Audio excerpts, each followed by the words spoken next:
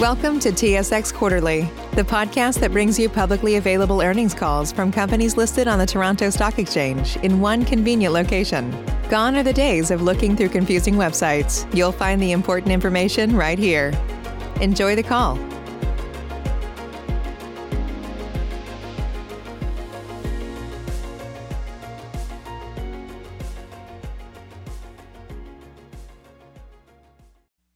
Good morning, ladies and gentlemen, and welcome to the Supremex Fourth Quarter 2021 Earnings Conference Call. At this time, all lines are in a listen-only mode. Following the presentation, we will conduct a question and answer session.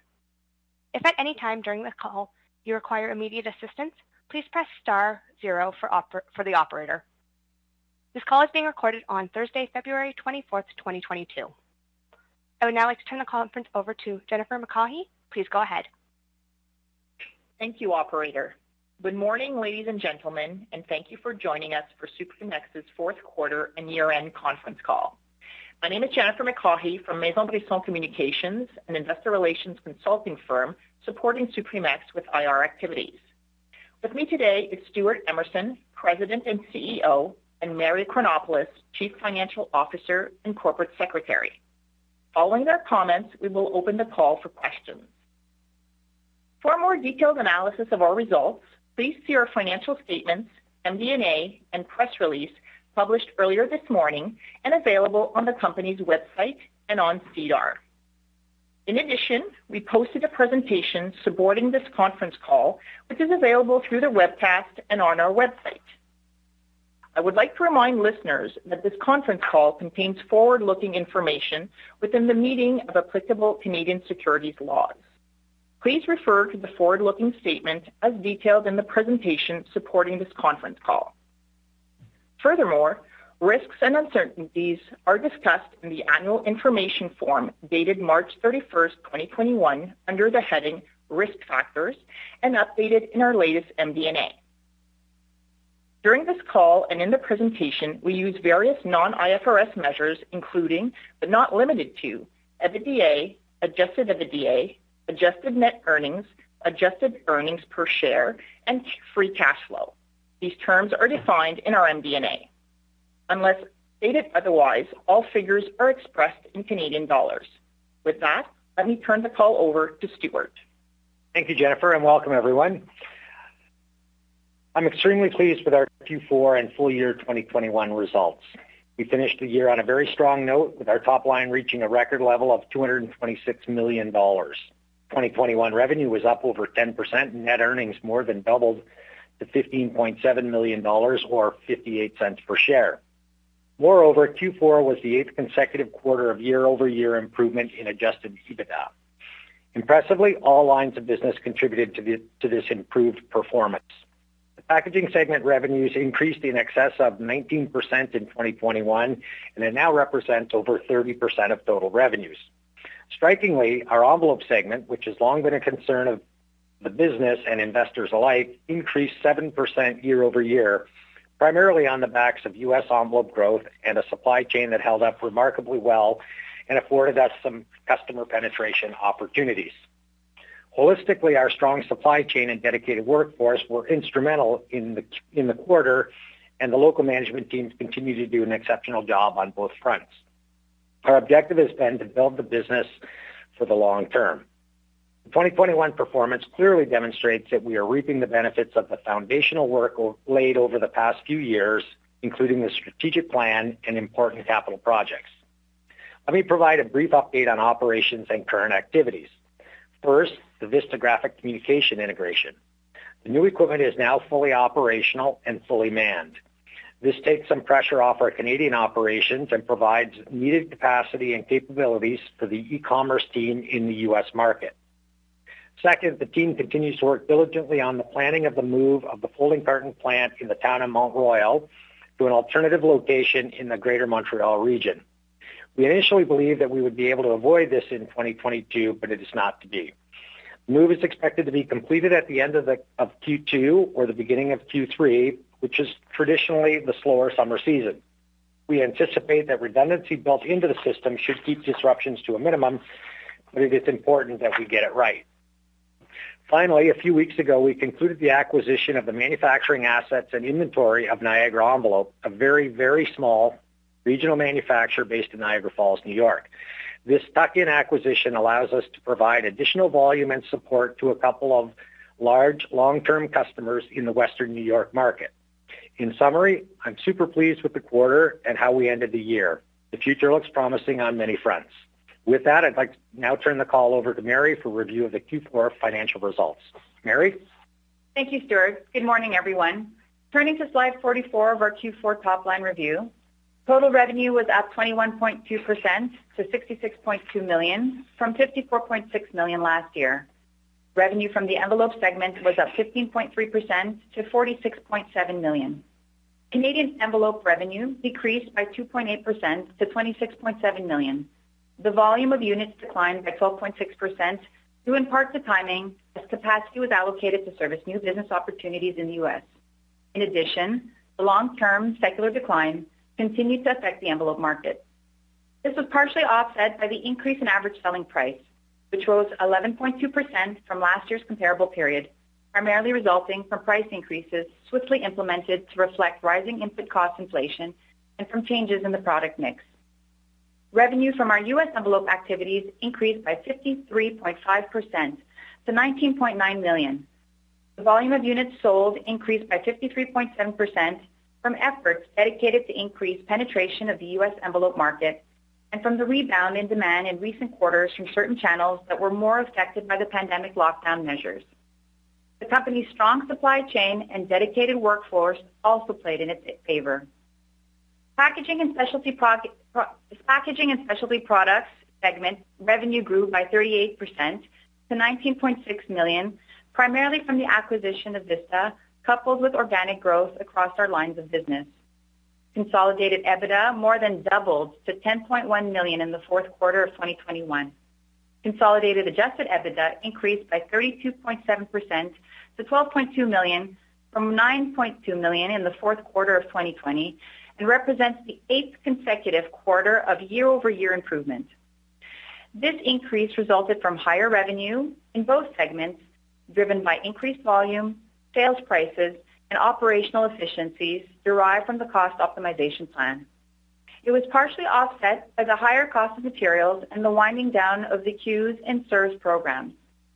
Adjusted EBITDA margins increased to 18.5% compared to 16.9% in the equivalent quarter of 2020. Envelope segment adjusted EBITDA was up 12.8% to $8 million. This increase was primarily due to higher revenues driven by increased volume, sales prices, and operational efficiencies derived from the cost optimization plan. Adjusted EBITDA margin was 17.1%, down from 17.5% in the equivalent period of 2020. Packaging and specialty product segment adjusted EBITDA was $6.2 million, up 166.8%, or $3.9 million from the $2.3 million in the fourth quarter last year. The significant increase is mainly explained by higher revenue driven by increased volume and sales prices, the contribution of the Vista acquisition, and a favorable product mix. Adjusted EBITDA margin was 31.7% compared to 16.4% in the equivalent period of 2020. In the fourth quarter of 2021 and 2020, a non-cash asset impairment charge of $2.1 million and $2.8 million respectively was recorded related to the corrugated box packaging business. Net earnings were $4.9 million or 18 cents per share for Q1 2021 compared to $300,000 or 1 cent per share for the equivalent period last year. Adjusted net earnings increased to $6.4 million or 24 cents per share compared with $3.7 million or 13 cents per share for the equivalent period in 2020. Turning to cash flow and capital deployment on slide 47. Cash flow related to operating activities increased to $13.8 million in the fourth quarter from $11 million in Q4 of 2020, mainly due to higher profitability, partially offset by unfavorable movements in working capital. For the full year, cash flow from operations decreased to $30 million from $37 million, primarily due to unfavorable movements in working capital, particularly in accounts receivable and inventories, partially offset by higher profitability. Similarly, free cash flow increased to $12.3 million in the fourth quarter compared to $10.1 million for the same period last year. For the full year, free cash flow decreased to $26.1 million versus $34.4 million, mainly attributable to lower cash flow related to operating activities and higher CapEx. In the quarter, we used our cash primarily to invest in CapEx for $1.1 million and repurchase shares for $1 million, as you can observe on slide 48. For the year, we used our cash to make acquisitions for $2.8 million, invest in CapEx for $3.4 million, buy back shares for $3.3 million, and pay down $10 million of debt. More specifically, during the fourth quarter, the company purchased 406,900 common shares for cancellation under its current and prior NCIB program for a total consideration of $1 million. In 2021, the company purchased 1.4 million common shares for a total consideration of $3.3 million. Subsequent to the end of the period, an additional 59,000 shares were purchased for cancellation for a total consideration of $171,419. Now a brief update on the dividend. On January 5th, 2022, the Board of Directors declared a dividend of 25 cents per common share, payable on February 15th to the shareholders of record at the close of business on January 31st. On January 6th, 2022, we announced the reinstatement of the company's quarterly dividends after having suspended them in the early months of the pandemic. In line with this, yesterday, the board declared a dividend of 25 cents per common share, payable on April 8th, 2022, to shareholders of record at the close of business on March 24th, 2022. Turning to the balance sheet on slide 49, we ended the year in a solid financial position. Total debt stood at $44.5 million, down from $56.8 million at the end of Q4 2020, despite an amount of $2.8 million used to acquire Vista. We ended the year with a leverage ratio of 1.1 times, a marked improvement over the 1.7 times at the end of Q4 2020. In addition, we had over $70 million in available liquidity to pursue our growth objectives. I will now turn the call back to Stuart for the outlook. Stuart? Great. Thanks, Mary. Looking ahead, the long-term outlook continues to be very good. We continue to maintain a very strong position in Canadian envelope. We have built the capabilities and brand in packaging and U.S. envelope. The fundamentals are good, and we have capacity in our packaging businesses. However, it is important to point out that in the short term, we must still contend with the lingering effects of the pandemic on our activities and on the global economic landscape. The three primary concerns are persistent and growing supply chain issues, primarily with paper procurement in the envelope business, forecasted to last into 2023. The sustainability of demand, in other words, how long does the demand continue to outpace supply? And third, inflation, which has the effect of rapidly escalating costs across the board. Our ability to procure sufficient paper is the most pressing issue. We are bumping up against some of the very issues that our competitors had in Q4, but just a few months later. As I said, our supply chain held up better than most, but we are unable to escape it forever. We are feeling the pain in Q1 almost exclusively on the envelope side, and we believe it will be increasingly challenging to procure sufficient paper in the first half of the year. This is a North America-wide, if not worldwide issue, and certainly not limited to envelope and packaging, and it has put significant stress on buyers and sellers alike. The inability to secure enough paper has forced us to reduce orders, extend lead times, and in some cases, cancel orders altogether for existing customers. And it has certainly created many missed sales opportunities. We're being as judicious with paper allocation as possible and are having to make some hard choices as we triage orders. To be candid, we expect to get lower utilization rates for the next several months. Excuse me. A playbook doesn't exist, and we're working hard to mitigate the impact on revenue, earnings, and employees, especially in light of tight labor markets. The Niagara envelope acquisition recently completed will offer modest mitigation in the short term, but very modestly. We've been communicating with customers on a regular basis, and we are prioritizing along the lines of pre-committed bills, statements, and other essential mail first, long-standing committed volume second, and if we have a window, we're fitting in jobs based on other contractual commitments. It's frustrating. We took care of our workforce through COVID, and they rewarded us in Q4 with overtime and high levels of productivity. We've done everything right as a company on the supply chain side and respecting our long-term relationships with suppliers. And opportunities abound, primarily because others reached this situation before us and the good work we've done over time. Yet we're looking at a paper shortfall over the next few months. However, there's a silver lining both near-term and long-term. That is, as the paper mills are signaling that they will be more selective with who they sell to, and we believe Supremex will be at the top of almost all of the lists as mills reset their customer bases over the coming quarters. In the meantime, we're working through it, and all customers are enduring longer than normal lead times and having certain forms put on hold until we have better visibility. In an effort to mitigate all of these effects, we continue to tightly control our operating expenses and use working capital prudently. Despite the aforementioned challenges, we do have many positives. Our packaging backlogs are extremely strong, and we have enough paper to hit previous revenue levels. We continue to be able to pass on price increases and improve margins.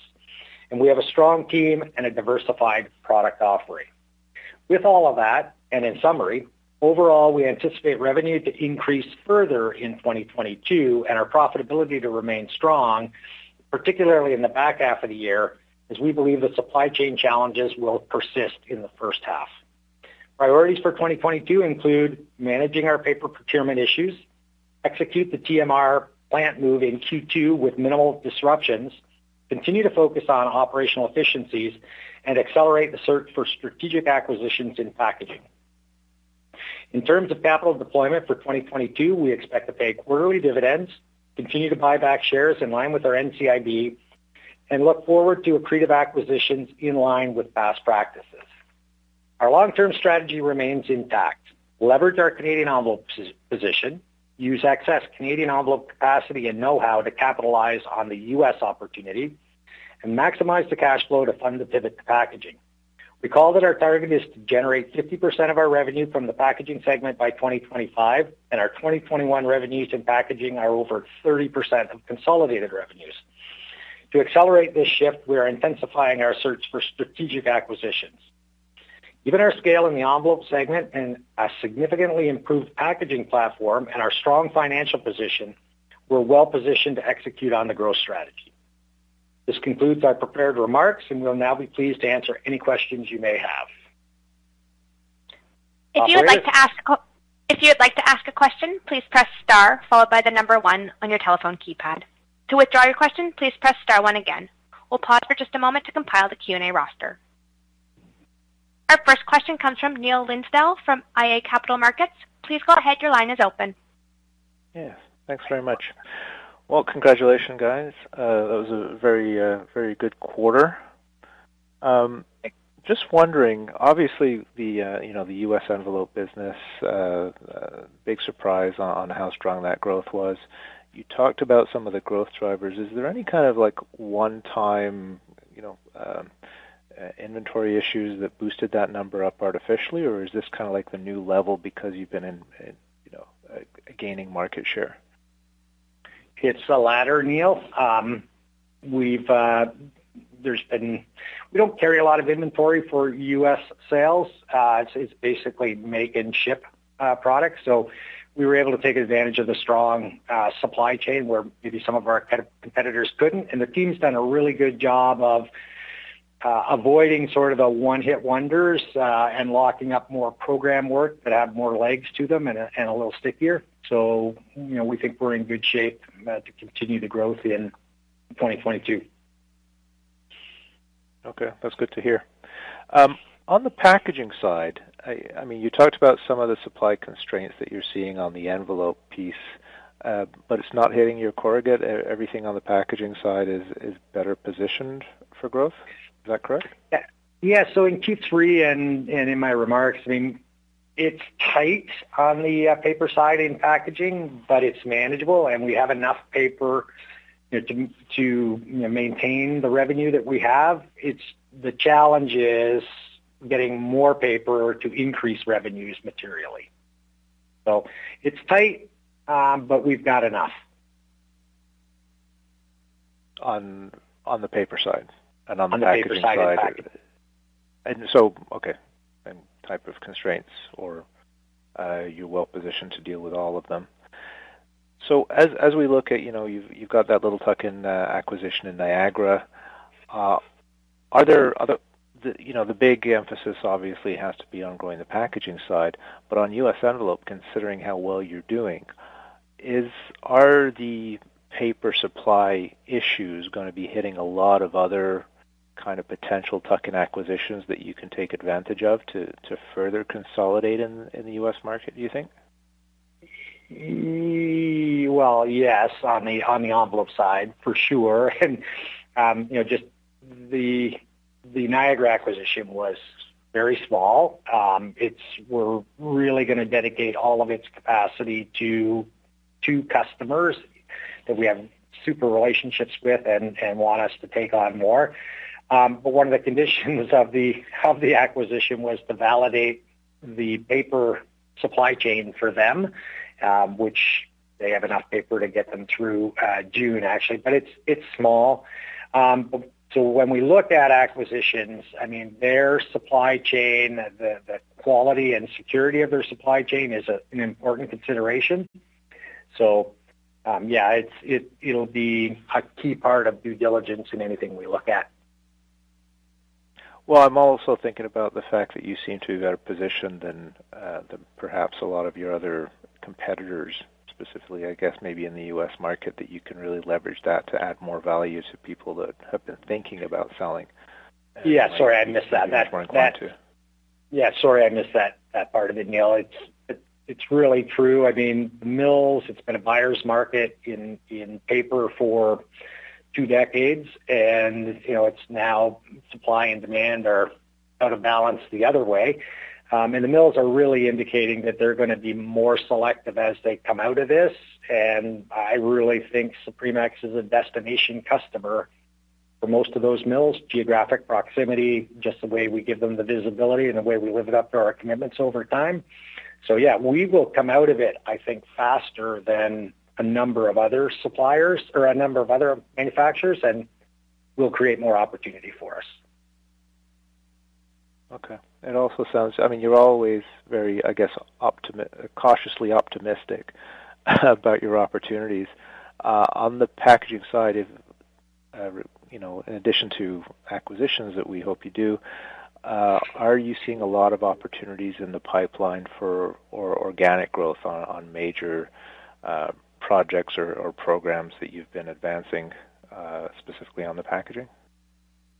So, yeah, the packaging business grew in the 20% range last year. Some of it was M&A, but a fair bit of it was organic growth. And I talk about frustration on the envelope side that we could do more if we had more paper. The packaging side is essentially the same way. We've got good products, niche products, got IP, compelling value proposition. With Vista, we've added more capacity. Folding carton, we have more capacity. But getting more paper to drive 20% more growth is, right now, it's a challenge on the packaging side. So I am cautious. I'm confident in our ability to replicate the revenue. I just want to caution on, can we deliver double-digit growth again in 2022 based on paper availability? Okay. I wasn't going to ask if you could grow 20 or 25% next year, but if you want to offer that. Replicate. Just on the move that you have to do in TMR and that, what kind of one-time costs do you have kind of baked into the plan for this year, and which quarters would we have them in? Do you know that? So there will be some one-time expenses coming up. They will occur primarily in Q1 and Q2, with a little bit trickling into Q3. So they've all been, baked into our plan and into the outlook that Stuart has provided. Can you quantify an amount over the entire period? It's still under current review. So it's something that we can possibly take offline and discuss further at a later stage. Okay.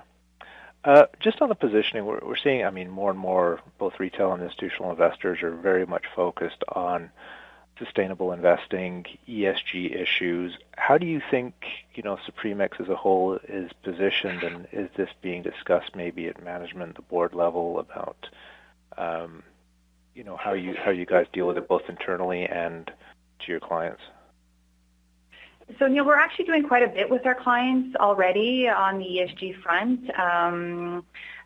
But we do agree that ESG is an increasingly important topic, and it is a priority for the organization. So the organization is planning on doing more on this front in 2022.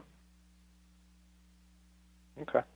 And just lastly, I think I already have a handle on it, but do you have any specific, maybe order of priorities on the capital and the cash flow that you've got between the dividends, the NCIB, CapEx and acquisitions? Is it going to be very opportunistic, or do you have, specific weightings between those kind of four elements? So we're comfortable with the dividend, and Mary talked about the share buyback that is through August of this year. So we're comfortable there. We paid down a lot of debt in 2021. Our leverage is extremely low, and my mandate and my statement was pretty clear that we're amping up our M&A activity. Have a fairly robust pipeline. Nothing imminent today, but certainly a fair bit of activity. Okay. If that helps. Great. Well, yeah, just want to see if there's anything I missed. Okay. No, thanks a lot, and congratulations again on a great quarter. Great. Thanks very much, Neil, for your questions. I just want to take this opportunity to thank our leadership team and the employees for delivering the outstanding results in Q4 and 2021 in aggregate and through some very turbulent times. They've worked hard and smart. They've been dedicated and focused, and I'm deeply appreciative of their support. Thank you for joining us on the call. We look forward to speaking to you again after our next quarter. Thank you. Ladies and gentlemen, this concludes today's conference call. Thank you for your participation. You may now disconnect. BetMGM has an unreal deal for sports fans in Virginia. Turn $5 into $150 instantly when you place your first wager at BetMGM. Simply download the BetMGM app and sign up using code Champion150. Then, place a $5 wager on any sport. You'll receive $150 in bonus bets, regardless of your wager's outcome. And if you think the fun stops there, the King of Sportsbooks has plenty of surprises in store. Check out daily promotions, same-game parlays, live bets, and so much more. Download the app in Virginia today and get $150 in bonus bets instantly from your first wager. Only at BetMGM. BetMGM and GameSense remind you to play responsibly. See BetMGM.com for terms. 21 plus only. Virginia only. New customer offer. Subject to eligibility requirements. Rewards are non-withdrawable bonus bets that expire in 7 days. Please gamble responsibly. Gambling problem? Call 1-800-GAMBLER. Promotional offer not available in Washington, D.C.